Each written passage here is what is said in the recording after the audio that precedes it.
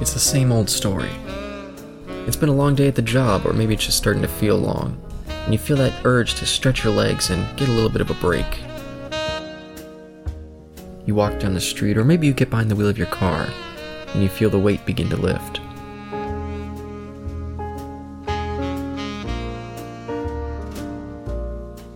You walk through the doors, and the sound of the place starts to clear the air. You get a table, you order your drink, you listen to the sounds of the bar, and soak in the conversation.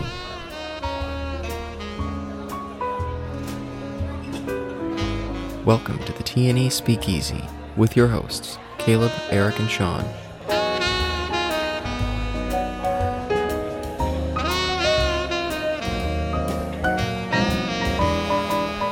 Listen in as they discuss a variety of topics, such as the French Dispatch, Siskel and Ebert, and Lost in Translation.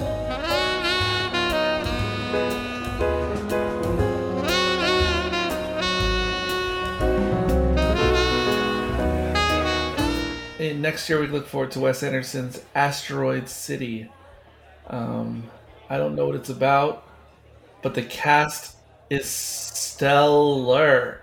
There's some new people who haven't been in a Wes Anderson movie before, like Margot Robbie, Tom Hanks, Scarlett Johansson. Yeah, she was in Isle of Dogs. Oh, yes. I don't know anything about the movie, but it was shot in Spain, so there you go. Yeah, hopefully they'll be used a little better. That was one of my disappointments, is I feel like he brought in a lot of good people for the French Dispatch, and some of them I thought were a little wasted. So. Well, yeah, it just focused on like 4 or 5, and then everyone else was just window dressing, which, whatever. Even someone who got a lot of attention, like Timothée Chalamet, I felt like the role he was in did not really do him any favors. That's my least favorite section of the movie by far. His story. Well, the girl who was cast opposite him, I think it did her a lot of favors, and me. Yeah, that's fair. So, there's that. Sorry, that was my phone. Is that my phone? Billy Goat? Oh, I thought it was my phone. That was mine. I'm gonna send it. There's that movie. What's that movie called? Zack Snyder, Army of the Dead. Is that what it's called? Yeah, his new miniseries came out. Army of Thieves. There's like a prequel, right? Yeah. I thought it was a movie. Army of the Dead. Gonna watch that one, Sean? No, I'm pretty sure it's a series. There's a prequel. I thought it was a movie coming to Netflix now. Not by Zack Snyder, done by somebody else. Okay. But it's in universe. Yeah, it's about the safe cracker. Oh, I guess it is a movie. It was originally going to be a series. I guess they changed their mind. Thank God. Oh, okay. I didn't like that movie very much. It was really overdone. I mean, just like...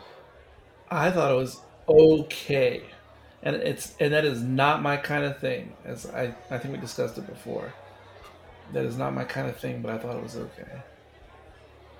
Which always confuses me, how the people who love horror broadly, I sometimes can't tell how you guys figure out what's good and what's not. Since you like so much of it broadly, I can't ever figure it out. Yeah, I'm just trying to. It doesn't make sense to me. I don't see. Sometimes I see patterns, but other times I don't see patterns. Like to try to predict what you'll like and what you won't. That's how I feel with comedies. No, I agree 100%, especially romantic comedies. Oh, but see, those I feel like I could suss out better. Like if I was going to guess which comedies or rom-coms, even though I was wrong about Annie Hall. Although, I feel like Caleb watched it wrong somehow. But, it was funny actually, because I'm releasing the Pink Flamingos episode on Monday. And so I've been editing that. And it's funny that you were like mirroring me with our Annie Hall discussion, except talking about Pink Flamingos. What I thought was nuts was I was listening to an interview Adam Carolla was doing on his podcast the other day, and there was a weird Pink Flamingos connection. He was interviewing the drummer from the Go-Go's, and he was asking her how she came to be in the band and everything. And she was out of the East Coast playing with some different rock bands in the late 70s. And she said she's like, actually, someone just suggested I go to LA and go check out that scene. And she said it was, what's her name? can't remember her name, but you guys know who she is. And she was like, it was what's her name who used to be in all the John Waters movies, and so I had to Big Google her Skull. name to figure out who she was. She Yeah. was the one who was like in love with the Eggman. Oh, Edith Macy. Oh wow. Yeah, it was Okay. Edith Macy. She said Edith Macy. She's like Edith Macy, like knew like the music scene or something, and told her you should go to L.A. and try to like get into the music scene over there. So that was she got advice from her, and then she went to L.A. and then eventually, ended up in the Go. And I was like, Huh, that doesn't make any sense. I mean, it's just such a non sequitur. that's weird. Is the Go-Go's the one that has the lady from the Singing Telegram from Clue? Was she in the Go-Go's? Singing telegram. Let me find out. Mm-mm-mm-mm. Singing telegram. I am your Singing Telegram. Yeah, Sean, are you a fan of Annie Hall? Yeah, I think it's fine. Sean, you're correct. Yeah, I actually, it's just, yeah, I think it's good. I kind of like, I don't like it as much as like a movie as a whole, rather than a number of really funny sequences, like the cocaine sequence. That's hilarious. It is just so funny. He's such a dork, and he's so what's the word? Um, it's not self-referencing, but I don't know. Like he knows that he's a dork and he plays on it in his movies. Right. Um, What's the word? Oh God, why can't I think of that? I want to say self-deprecating. Yeah, that's it. That's it. Self-deprecating. That's it. Um, If I remember, so the recap is Caleb can't stand the Nebbish character; it's too much, and Caleb just didn't. My takeaway from our conversation was like you didn't. The jokes weren't apparent to you, like throughout the script, throughout the dialogue. You didn't. I just didn't find. I mean, there was jokes that we talked about where I was like, "Oh, you found that funny? Oh, okay." It was just like kind of obnoxious to me. there are things in it that are just like, do I have to be a certain age to enjoy this? Because like the scene where they're having sex or making love, and he can't do it because he or maybe it's her. She can't do it because she keeps getting distracted, like by a siren outside or whatever. That was like, yeah, okay. It's funny you say that because that's the kind of thing Eric was saying with Pink Flamingos. He's like, I feel like this is like a movie for toddlers, like an X-rated movie for toddlers. Like the humor is so juvenile. I like that scene. I mentioned that scene, the one that Sean just mentioned. I like that scene. I find it like super creative and like I don't know. I feel like I can super relate to that. Oh my! I mean, like yeah, absolutely. Whether I'm on the Woody Allen end or the what's her end. Annie Hall. Yeah, Or yeah. Diane. Diane Keaton. Yeah, I find those sequences, and there's many in that movie. I find them poetically true, or like real, very satire, really, really grounded in realism. Like I don't know. Yeah. But there's another part that I just laugh out loud is, you're what my Granny Hall would call a real Jew. And then she takes him over for dinner, and like we get the POV of the grandmother, and it's like him in like this, what is it called, Sephardic Jew outfit Yes. with the curls and everything. Yeah, that was funny. I like that bit. Oh, there you go. Yeah, I love that bit too. Absolutely. Yeah, that whole dinner sequence, there was some funny stuff, especially when we see like the split screen between the two and the kind of contrasting their very different personalities. I thought all that stuff worked. Have you guys ever seen Radio Days? I have not. Nope. Oh, you guys! Hey, I'm all about it. Yeah, all about it. that's a Woody Allen movie, and it's just about like, his days as a kid, and really good movie, cute, and it's just it's a what episodic or picaresque. I mean, there's no big long, kind of like Annie Hall. There's no big long story. It's just a number of episodes of different things that happened. Yeah, that's a good movie. I haven't seen that in a long time. Or Bullets Over Broadway. I always liked that one. Yeah, that's that period of Woody Allen's. I don't think I've seen anything of his from those years. One day. Yeah, and I'd be open to covering more of him. I mean, like I said, I liked Hannah and Her Sisters quite a bit more than Annie Hall. So it's not like I completely will swear off his movies. It's just I find his comic persona just obnoxious. It's weird. And Like for you, Sean, I was comparing him to like a Kevin Hart, or like who's another obnoxious comedian? I always forget these guys. Um, Will Ferrell. Did I already say Will Ferrell? No. Yeah, I just feel like he always, no matter what movie it is, he's always the exact same character, and it's always like that stupid Ants movie. You guys ever seen that? it's not that stupid. It's not that stupid. Oh, I can't stand that movie. And I thought he ruined it. I don't really like the animation now. No, I think that's what makes the movie good, and that's what made the movie at the time rate higher with the critics than Bug's Life was the Woody Allen-isms.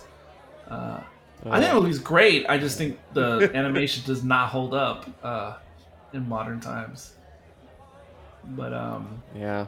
Well, agree, disagree. I can't believe B movie tried to do the same thing as the Ant movie. Well, you're bringing up movies that I have never seen, or really maybe never even want to see. Yeah, see, Jerry Seinfeld, he works so well in the show Seinfeld, but I feel like trying to bring that comic persona to other things, like the B movie, just did not play well. But he was trying to do the same thing as Woody Allen, like be this like upset Jerry in a beehive, and I mean, I don't know, whatever, bee colony. Yeah, it didn't play. I saw Seinfeld in an interview once, and he just totally rubbed me the wrong way. Couldn't stand him. He was being interviewed. It was a quick, like 10-minute thing, 8-minute thing. It may have been Entertainment Tonight, but I never watched that. But I know it was a man and a woman that were interviewing him from a studio, and he just seemed like he didn't want to be bothered with this interview. It reminded me of like Jerry Lewis or something, because Jerry Lewis has this. Steve is like obsessed with Jerry Lewis, so he'll go and find all these videos on YouTube of Jerry Lewis being a jerk, because he was kind of a jerk. So yeah, I've heard that, yeah. and yeah, I think Jerry Seinfeld definitely has that in him, like like he doesn't want to do the public thing, but also I wonder, I don't know, because now it's like coming out, but like Jerry Seinfeld and like Jay Leno are like some of those guys who've been like secret conservatives this whole time, and it's just becoming more known now. I mean, that doesn't matter to me one way or the other.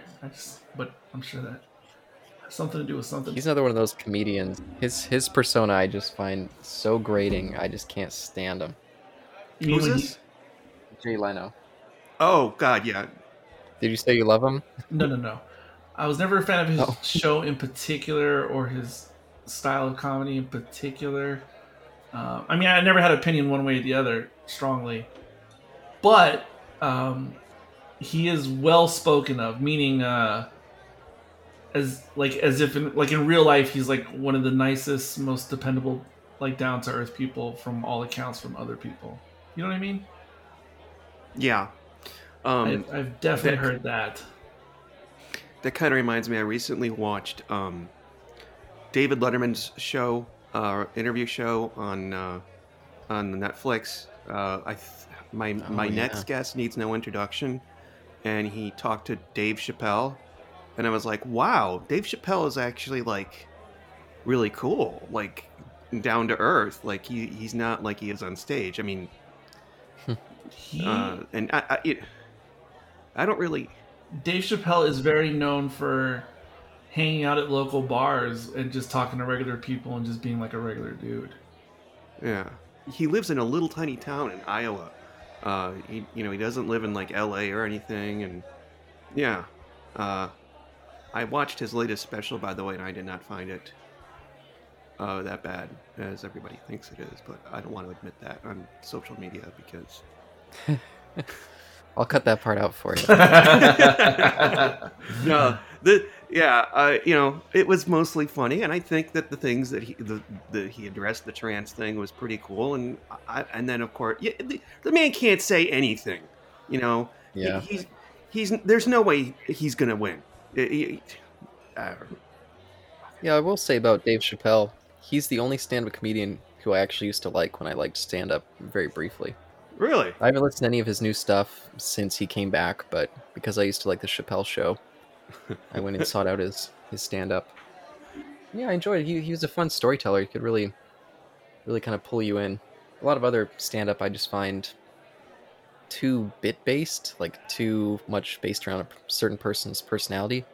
Right. Dave Chappelle, I thought, could tell really humorous kind of, I don't know, like ghetto yarns. That sounds like a wrong thing to say, but if you get what I mean. Yeah.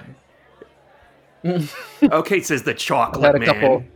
had a couple cups here. What? You know. What's wrong with Chocolate Man? How is that? How does that have anything to do with Dawn of the Dead? I know Leon doesn't, but I need to write this down. There's actually a little bit of controversy around the Chocolate Man line that I need to remember to bring up. There you go. wait, when is this line? There you go. When is this line? Tom Savini says it. Oh, okay. Yeah, so I'll try to mention it. I wrote it down. There you go. Is it meant to be a racial slur in the movie? Just like a hint of one. It's not really. I don't think that racial, but I mean, I guess it is a little bit. But it's not like that hateful or anything like that. But yeah, I've been curious to check out the new specials just because of all the controversy. But I just don't enjoy stand up. Anytime I try to watch it, I just don't get it. So I used to like his stuff, but I've never gone back to any of his specials. So I don't know. Maybe it'd be a weird place to jump in. My favorite stand-up comedian is Kathleen Madigan. I like her like folksy like Midwest humor. She has a she has a story about when she went on a cruise, and she goes to a room, and the people next to her are taping balloons up on all over their door, and she said, "Hey, what's going on? Is it, someone having a birthday?" And they said, "No, we just get so hammered on these ships. When we come back from the bar, we can't tell which room is ours." And then she goes, "Well, you know what? You people are my new best friends. You had to stop drinking and smoking long enough to blow up 40 balloons." And they say alcoholics are lazy. Oh, I love Kathleen, man. I'm just enjoying. Never mind. I'm just thinking about it. I've definitely had that at resorts. You get so wasted, and you're just like, I have no clue where the fuck my room is. I've never been to a resort in my life. I don't even know what that means. Yeah, every year, Mexico. Oh, I miss it. Goddamn. We went to. Did you either one of you see that the White Lotus, the one over there in HBO Max? I didn't watch it, but I've noticed it. No. Oh, I would. Oh, you know what? I would recommend that, especially if you like Jennifer Coolidge. She's like the best thing in the movie. I have to see who Jennifer Coolidge is. She was Stifler's mom. Oh, not necessarily a fan of Jennifer Coolidge. How can you not be? What? Hey, I just saw her in Legally Blonde. What do you mean, how can I least not favorite be? sequence of that movie. But Best in Show? I don't remember her in Best in Show. I believe you. She was the one that was with Jane Lynch, and then they ended up being lesbians at the end. Wow. I think I've only seen the movie one time all the way through, even though I like it. Even though I like all those movies. Wow, they're making a third Legally Blonde. Wow. Goddamn. What White Lotus? So this is what? And it's written and directed by Carl White. I think his name is Carl White. He did a movie a while back that I didn't like very much called Chuck and Buck, which Yeah, Mike White. Mike White. 6 episodes. Yeah, it's set at a resort in Hawaii, and each episode is one day, and there are maybe 15 characters in it. It's kind of like a Robert Altman movie where everything is separate, but eventually they all come together. And the guy that played young Aquaman is in it, and my God, well, that's all beside the point. But Um, yeah, it's pretty damn good. There's nobody really other than Jennifer Coolidge. I don't think there's anybody like famous in it. Well, there's Alexandria Daddario. There is Who is that? she. She was a super hot young girl in Detective Story. What was that series on HBO? The Texas Chainsaw Massacre. No, Yeah. no, not that. No, she was there is a girl that was in that. That was Yeah, she's in Texas Chainsaw. No, I know, but I'm saying that on top of the thing with Matthew McConaughey and Woody Allen, not Woody Allen, Woody Harrelson. Yeah, True Detective. True Detective, season 1. She had like the best boobs on like Mr. Skin for like the last 10 years now because of that. Jesus wept. What? There's at least one hetero on this call right now. I have to get my card stamped every year, you know. Yeah, it's weird. But Yeah, which one of us likes musicals more? The hetero Me? one. Well, Yeah. oh my god, I almost had an orgasm. So I was waiting for French Dispatch to start.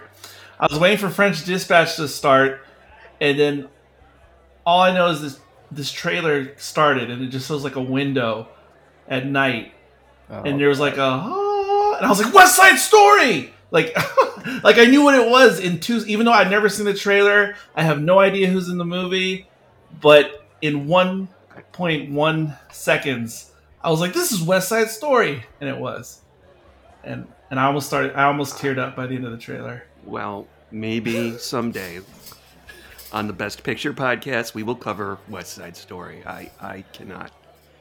I can't. Wow. Was that up for Best Picture? Oh, It how won. could how could the original not be up for Best Picture? That movie is so good. It's Especially for the time it was released, that movie is fantastical. Oh, you guys are crazy.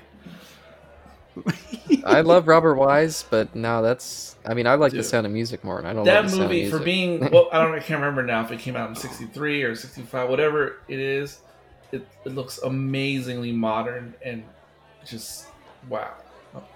Yeah, I mean, visually, again, Robert Wise, the guy's like he's a brilliant visual director, but the movie itself, overlong, feels too stagey. Oh my gosh. I've always been a fan of Romeo and Juliet type stories and spin-offs thereof.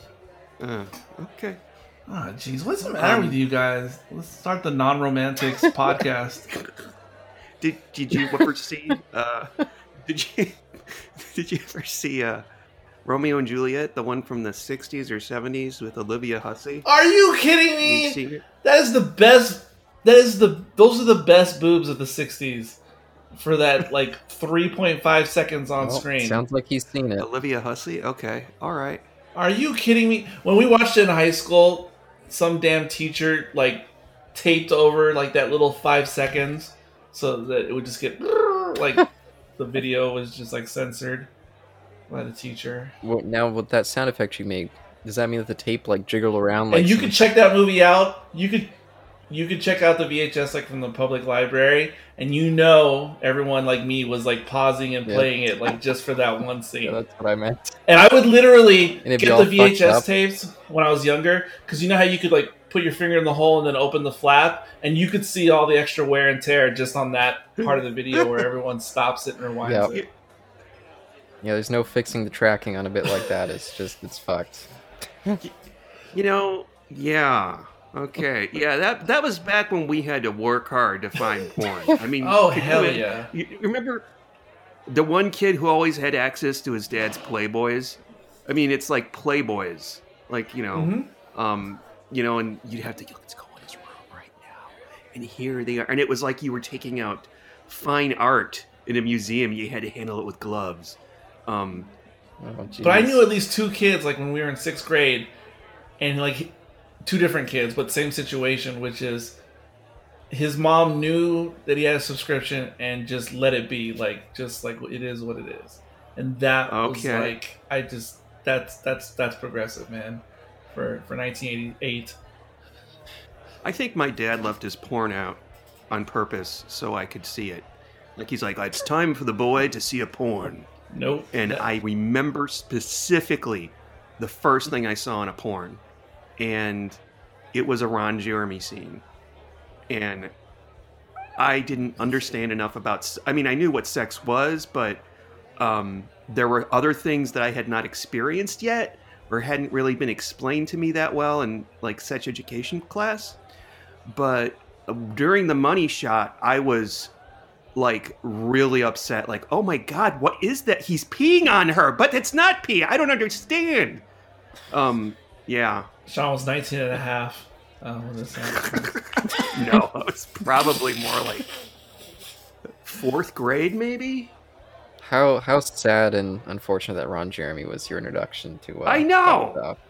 I know. No. Hey, John Holmes was my first porn on 8mm film. I've already told this story before many times. Peter North, that was another good one. Yeah. That's such... I didn't realize the pun in his name until about a year ago, even though I've known of him since like 1990. You're like Phoebe and Friends. Oh, I get it. Like in the last episode, she looks exactly. Did you know that Peter? I never realized Peter North. Peter North, that was his second name. He was originally Matt Ramsey, and he was in gay porn. And yeah, and when he was on Adam Carolla, was it Adam Carolla? Yeah, it was. He was on Loveline, and somebody called in to ask about his career in gay porn, and he just allegedly just went completely silent. Like he was like in physical shock. It's like, that must be old school, because modern porn actors, they have no problem talking about the gay side of the industry. Yeah. I don't know. Guy, or you find your dad's porn collection, and with this, what's so scary about that is that when first of all, you had to rewind the tape. You probably didn't even pay attention when he left it, but then what your dad saw that got him off. It's information that you don't want to know. My dad never had any porn VHSs, only magazines and 8mm film. Man, it's gotta be...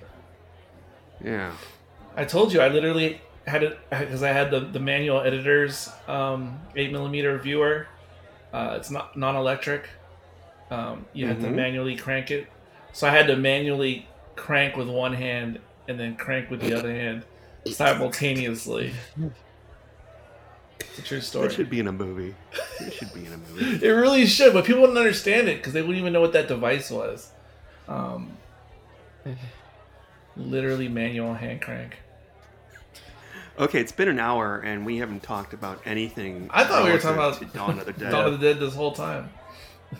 I'm ready to jump in whenever you guys are. Hold on, let me restart the movie. No, you already started it. Yeah, I started it when we started the call, and it's at the scene where they just got to the mall. Okay, you may begin. Wait, I have a question. I'm not questioning that this happened. Were Siskel and Ebert a thing in 1978? I mean, I know. Yes! They were? Yes. Okay, I did not know that. I should know that. Let me look it up, how long that show ran. I feel like it started in like 75 or something, those two. Huh. And Siskel was doing, I don't remember what paper he was on, but he's been reviewing stuff since like the 60s. They're both in Chicago, obviously. They're both... No, one was... Siskel was with the Chicago Tribune, and Ebert was with the Chicago Sun-Times. Exactly. So, and one is known as a conservative paper, the other one is more of a liberal paper, and they were quote-unquote enemies, but, they... Right. Not really. Well, I mean, the stuff I've heard about behind the scenes, they fucking hate each other by the end, but... At the end? Maybe not when they started. No, not really. There's some really great outtakes on YouTube of them fighting.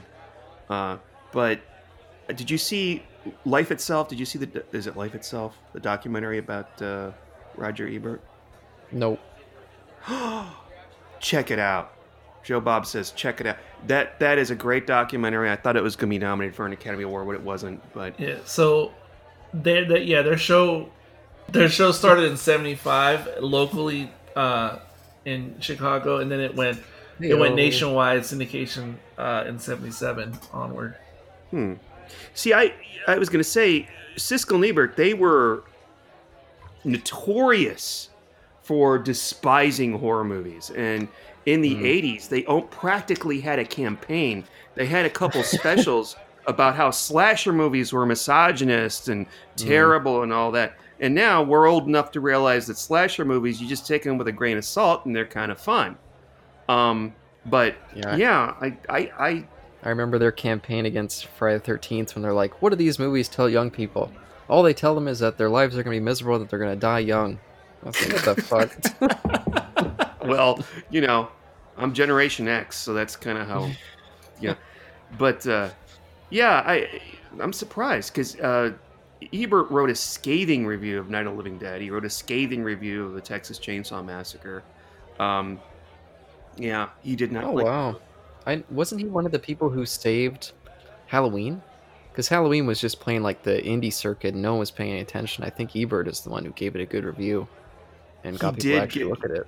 He did give it a good review. It was one of his top 10 films of 1978.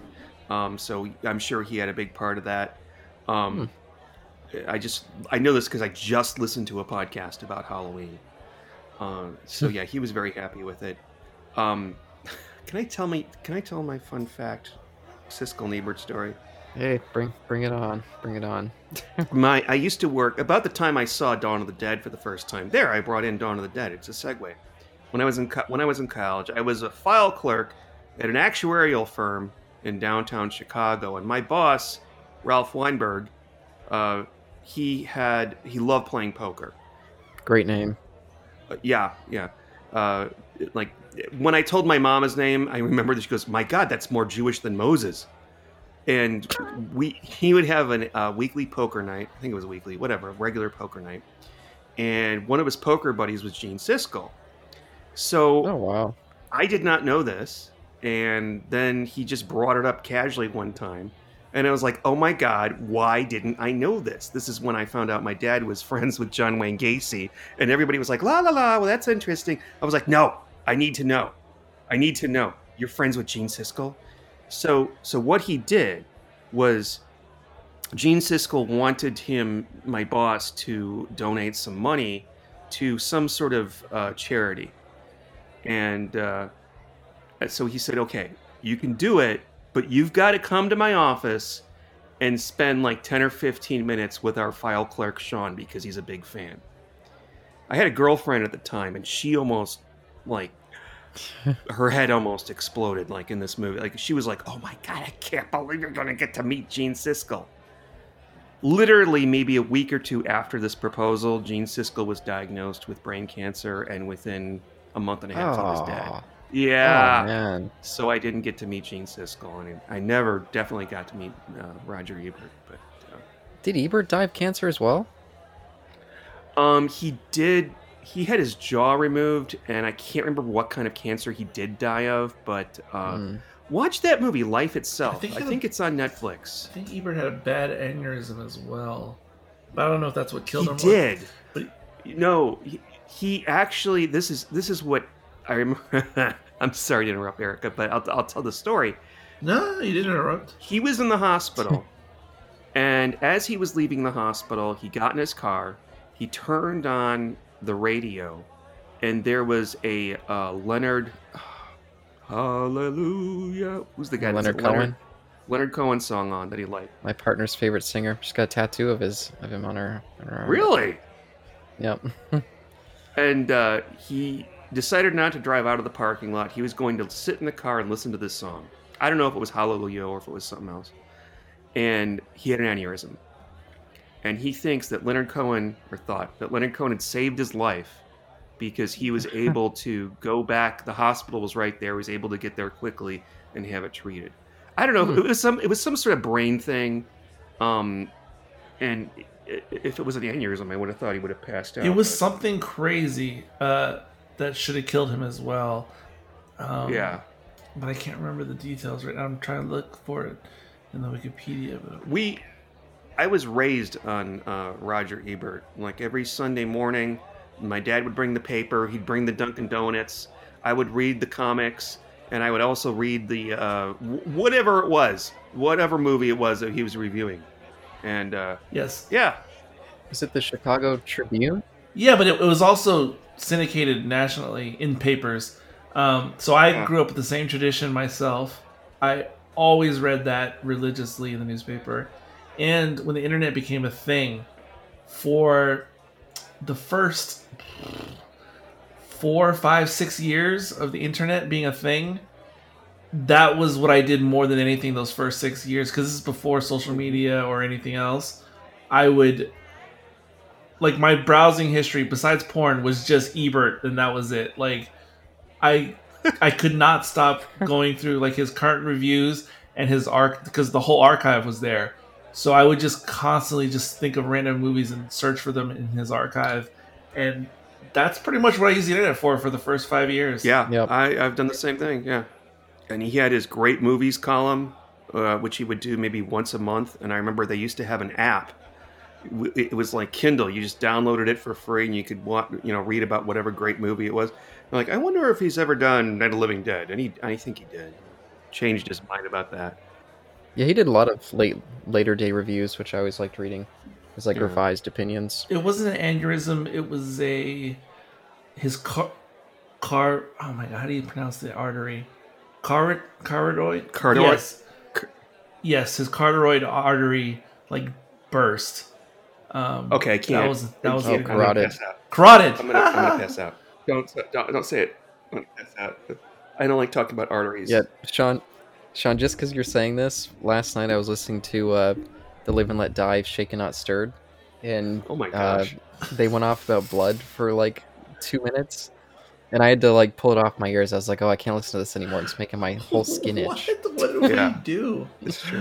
What did we do? No, I don't even remember the details because I pulled it out of my ear, but you guys were just talking about blood, and I was like, ugh, it's making my skin I remember crawl. Kyle said one time that he cannot stand in movies when somebody comes up behind somebody and slits their throat. Like the thought of having his throat slit terrifies him. Me too. I mean, Yeah. I'd rather be buried. I would not want to be buried alive. Oh God, no! But I'd rather have my throat slit. Yeah, flashback to The Vanishing. I'd take that over the buried alive. Oh my God, what are you talking about? oh, me too. That's what I'm saying. Sorry, I said it wrong. Jeez. Demon booze. But yeah. Oh, throat slit. Oh no, that's on the top 10. I don't want to die that way. Well, let me tell this funny story. Away from Night of the Living or Dawn of the Dead again. So I went to go see Halloween Kills in a theater that was just me in it. Oh no. But just before the movie started, I heard some sort of weird noise, and it sounded like there was some people behind me in seats. And so the entire movie I experienced, I kept looking over my shoulder, like, is there someone else hiding in the theater? Like, could there potentially be like a serial killer hiding somewhere back there, just waiting for the chance to slit my throat? Like, I was just in like, I don't know, I was like paranoid or something. And I kept thinking of that Dark Knight Rises killer. And so I kept covering up my neck the whole movie because I was like, oh god, what if he's going to try to slit my throat at some point? I don't know what was going on with me that day, but I was just like, it really heightened the scary experience watching that. So I kept thinking there was a killer in the theater. On Halloween, we watched the 2018 one. I was able to find it at Best Buy on 4K for $12. What's this world coming to? But I'm happy. But I don't remember a lot of what I want. No, when I saw the recent Joker movie, there was all that stuff in the news that someone might try to like Yeah. do something in the theater because of content in the movie.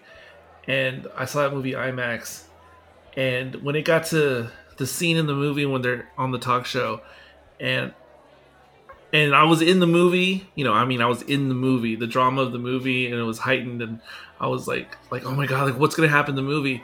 But at the same time, I started having thoughts that, not that there might be a gunman in the theater, but I felt like someone might do something stupid, like light some fireworks or something, and I don't know what happened because it's the closest thing I've had to having like a panic attack in the theater, and I'm not known for panic attacks, but it made the movie like I almost lost it because I just thought someone was gonna do something in the theater, and nothing happened, of course. And I was already trying to plan my escape, or would I just go down to the ground, or like what would I do? And I don't know. But anyway. I kept thinking that. I was like, how am I going to get out if a killer's here? I've had my experiences with panic attacks in the theater. I just go outside and smoke a bunch of weed. No, I don't. I'm just kidding. I'm kidding. No, Oh, too bad. I take But Xanax. yeah, because again, as the guy who never gets scared by movies, usually, I just remember seeing Chamber of Secrets in the theater the first time, and when all the What? spiders came out, holy shit! Oh my god, that was another crazy movie experience where I wanted to just like crawl out of wow. my seat and get the hell out of there. I just remember it being super intense in the theater. Those spiders were just everywhere. Do you ever see Hard Candy with Ellen Page and Absolutely. Yeah, we went to see that with a friend when it first came out, and he had to leave the theater. Oh my because he was god. getting a panic at that part. You know the part. Yes. You know the part. Oh, that part. Even though I knew about it, I read about it before I saw it. Oh my god. Oh. Yeah, that was. I mean, they didn't show anything. You just heard it. You saw his face. He was so good in it. They were both so good in it. And my friend was like, okay, I can't take this. I just have to walk out. I mean, this is my friend that I could watch fucking Cannibal Holocaust with, and every single gory movie ever. But that scene, he couldn't take it. I took it. But That's kind of funny. I saw that on HBO when it came out. And the only reason I watched it is because I was a fan of Ellen Page from her one-season stint on Trailer Park Boys. Huh.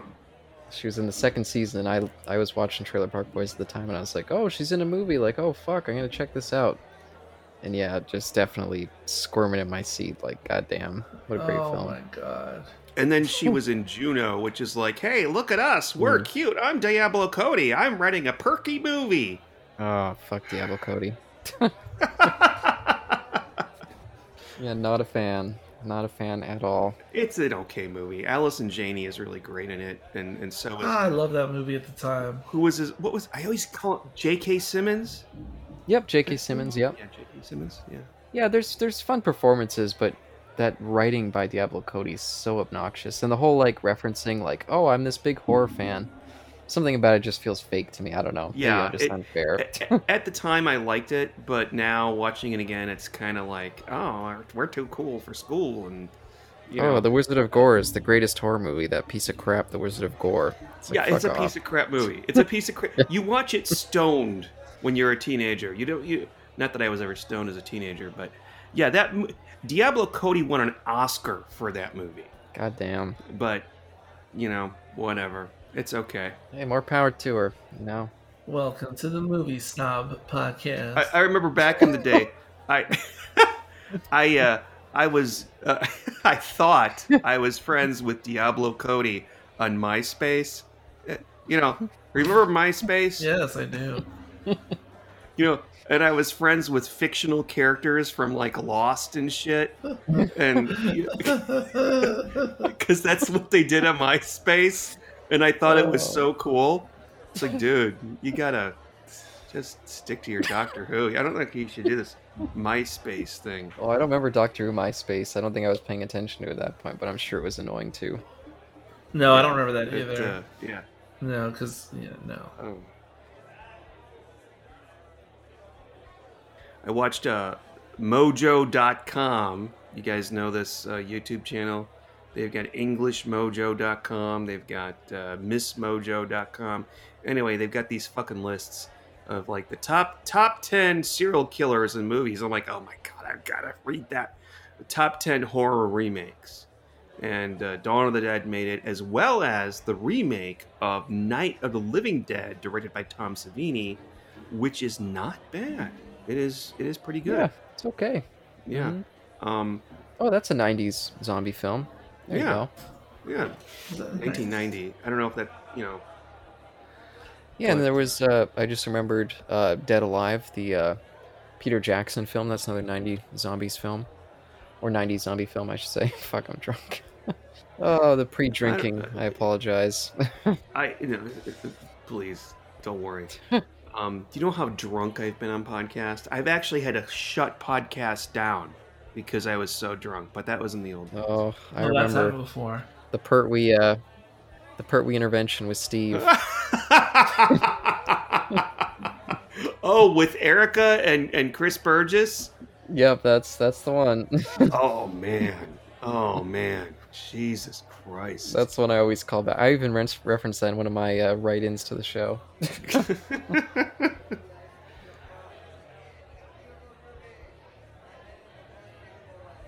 Chopping Mall reminds me of the end of season 3 of Stranger Things. I heard that grunt. No, Stranger Things? that was amazing. I've only seen The ending of season the second 3 season, was so. amazing. I was in tears for like 20 minutes Okay. at the end of the finale of that season. Are you kidding me? I heard that silent grunt, Sean. I heard that. No, I'll tell you the mall that was wasted. The mall in Stranger Things, super awesome. The mall that was wasted was the mall in Wonder Woman 1984. That was the mall that was wasted. Oh, fuck that. You talk about Fuck that Caleb's happy about they changed all the bulbs in the mall for Dawn of the Dead. In Wonder Woman Touch 83, me. they went Spiritually. to the I can't remember what it's called. I used to go to this mall in real life in the DC area in Virginia. It's like the Falls Church Mall or whatever it was called. Well, the mall is currently like it's a dead vacant mall now, but for Wonder Woman 84, they completely revitalized it, just to shoot that movie, and I don't know, just such a waste of like they literally brought that whole damn mall back to life just to have some crappy scenes. Yeah, they should have just put in the grave. I was so excited. For that movie. God, it was a letdown. Well, that's everyone's experience of that movie. Goddamn. Well, Gal Gadot's still hot, so there's that. Is she though? What? Is she hot? That's anti-Semitic. Yeah. No. It's not anti-Semitic. Yes, it is. Jesus Oh my Christ. gosh. No, that's not anti-Semitic. How can you say she's not hot? There's no other way to No, okay. compute that. I think she. When I see Gal Gadot, I see the Barbie doll version of her, and I'm like, is there any difference? I don't even know what that means. I'm gonna have to get a Gal Gadot Barbie doll and do research because I don't even know what that means. No, this is horrible. No, I'm gonna step out. That one should not be judged by one's porn likes. Like I don't want to. What is this? For instance, Let him finish. I want to see where this goes. No. I mean, like, can I take a pee? I've had to pee for like half an hour. Me too. Okay, we'll take That's why you need to have a cup next to you while you record. No, I don't do that. Me neither. Write down the Gal Gadot. I've Let's almost find done it out in a what's movie going theater on many here. times in the last 10 years. Are you serious? Oh my God, you're an animal. I said almost. I'm taking a piss right now. Look, shut up. You have that big popcorn He thing. says almost, but I don't buy I finished it. all the popcorn. Yeah, Me and Sean will be back. yeah.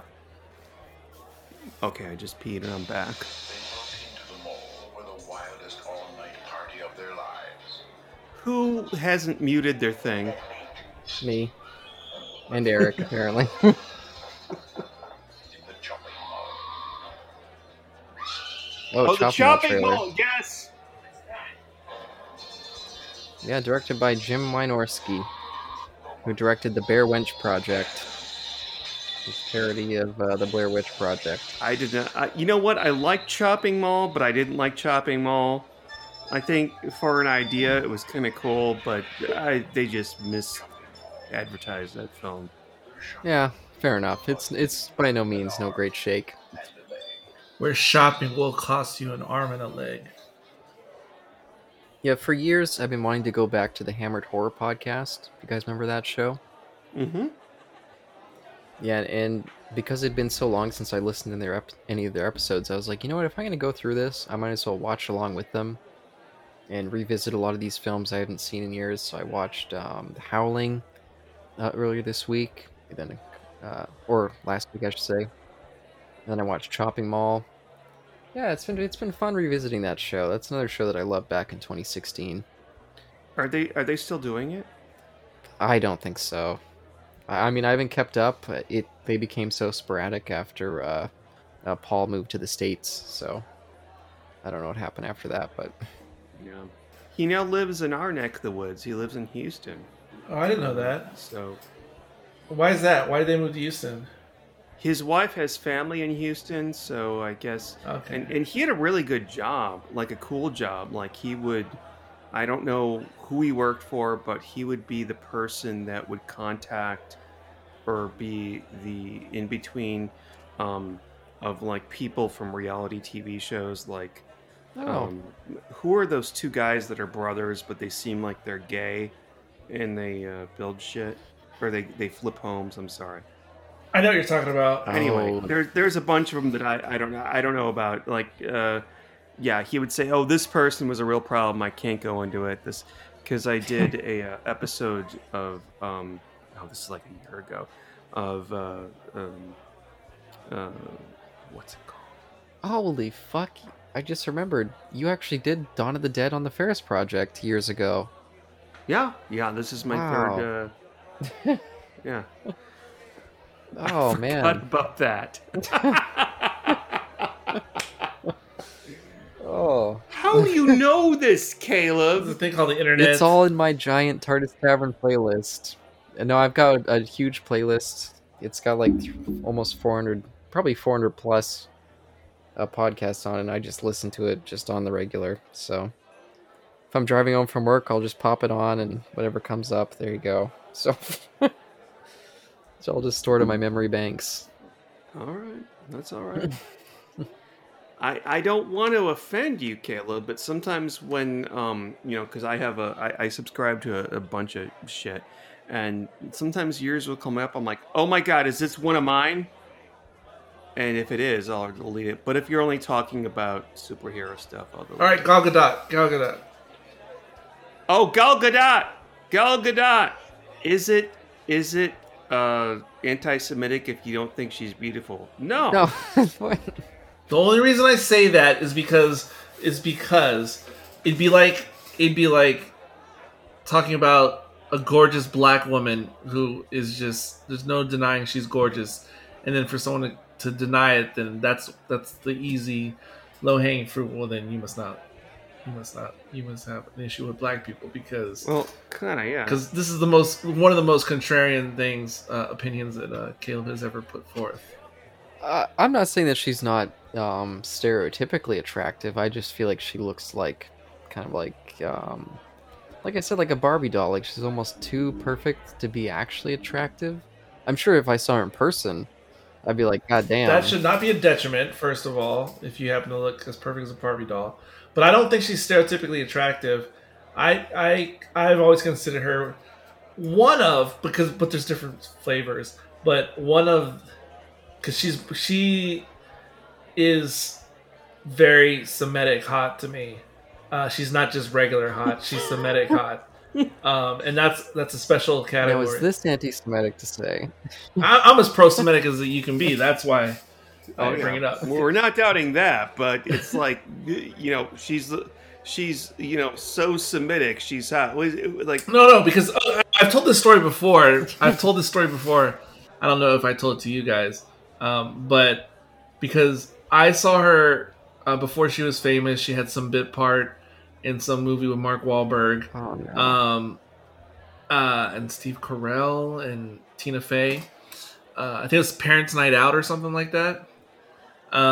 date night. Date night, yeah, Oh, date night. yeah. So she had like this bit role in that movie. So I remember seeing that movie at the time. Like I caught it like on HBO or something. And I remember I was like, "Oh my god, who is this chick? Like she's so hot. I don't know. I have no idea who she is." And there was these other ladies who I saw in other movies that were hot. And this is before I realized there was a through line because I didn't realize that she was Jewish at the time. Oh, I didn't even know who she was. Or Israeli, and there was these other actresses who I found attractive, who I also didn't know were Jewish or Israeli at the time. So then I realized some years later after that, oh shit! And when she became famous, oh my god, I didn't realize I have a thing for like Israeli women, and usually it's more them from Israel more so than just the American breed. And so there is something special Oh, about those Israeli ladies. You guys don't know how many TikTok accounts I follow from like Israeli women in the what is it? The Israeli IDF. It was really Yeah, we don't know, but apparently it's a lot. the Israeli Defense Force. Do you know how many hot? Yeah, IDF. Yeah, the IDF. You know how many hot babes there are in the IDF? Check it out on TikTok. And so yeah, so she's in a special category. So I can never think of her as stereotypical hot, although she does have Barbie-ish features. It's okay. Yeah, she does. She is actually beautiful. Small story. There's a lady in my office who's a lesbian, and she has a Wonder Woman calendar up on her wall.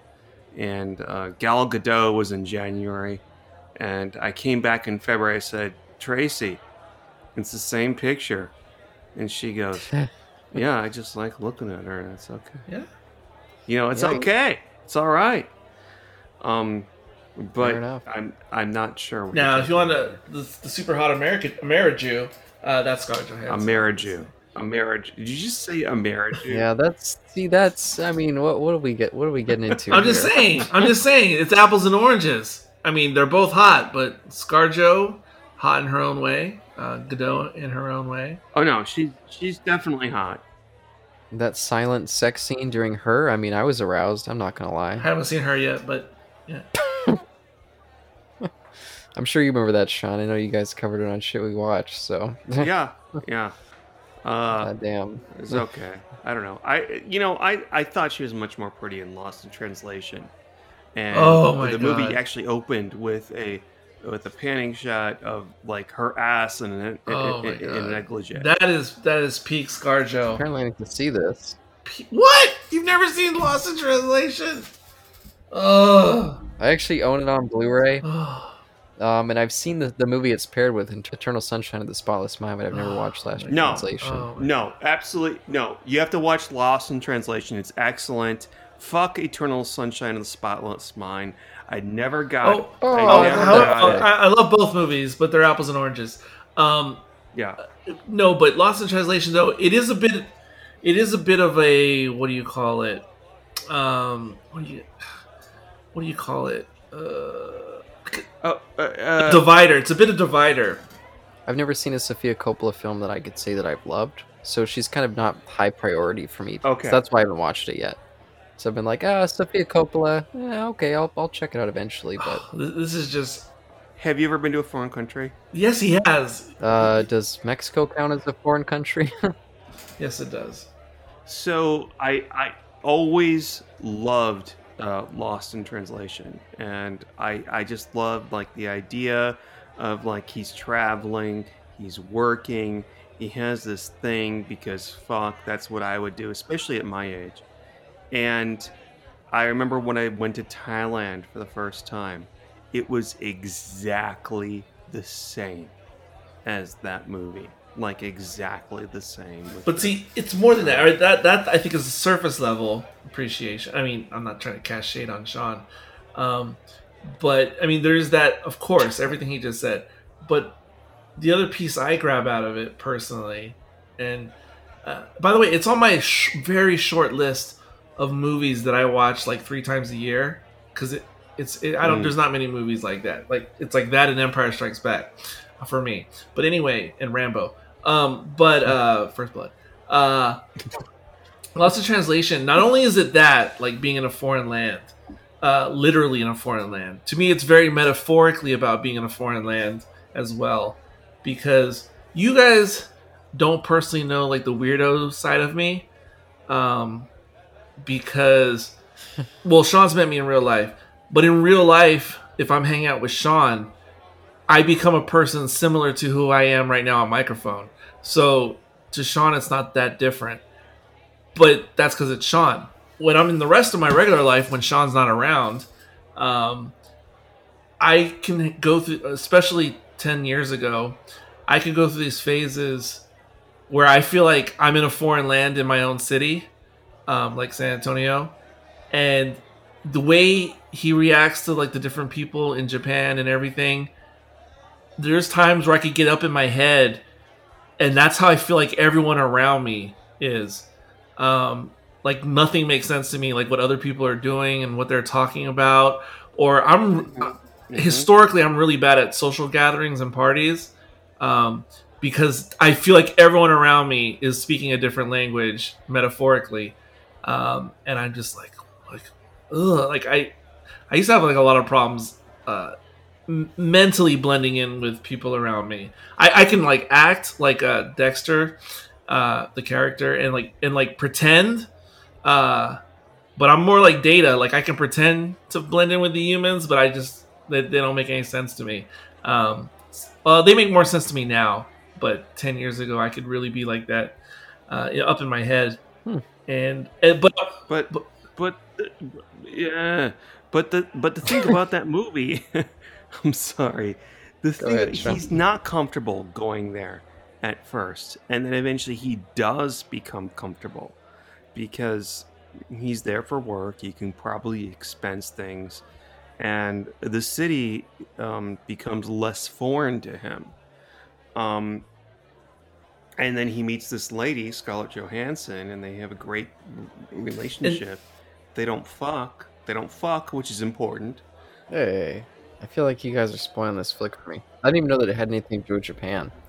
All I know is the title. And that also mirrors a lot of my like real life metaphorically, which is I can like then start appreciating the real world when I have someone else to appreciate it with, like another partner. And a lot of times it's a non-sexual partner. And just like those two characters, they don't really make sense getting along, but then they do, but they don't. And that's a lot of times how my partners have been, is like they don't make sense to be with me, but then they do, but they don't. So I guess it gets really personal for me. But also, I was saying a bit earlier, the movie can be very divisive in a way amongst people or critics or viewers, because I usually post on social media about that movie at least once a year. And there's always certain people, like let's say Sean, who's like, oh yeah, great movie, love it, whatever. But there's this other group that are like, fuck that movie. Like it's a waste of my time. Nothing happens. And so you're either in or you're out. There's no in between on Lost in Translation. You're either gonna think it's amazing or you're gonna think it's a pretentious POS.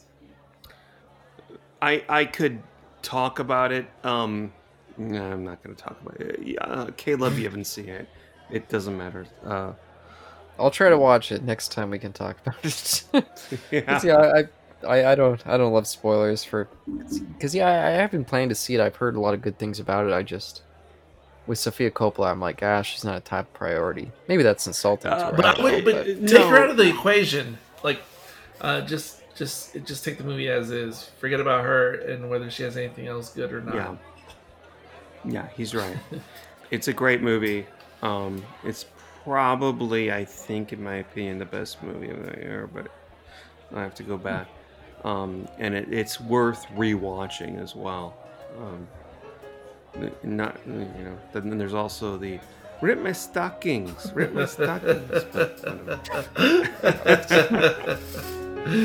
you know, that's what I'm talking about. But, all right.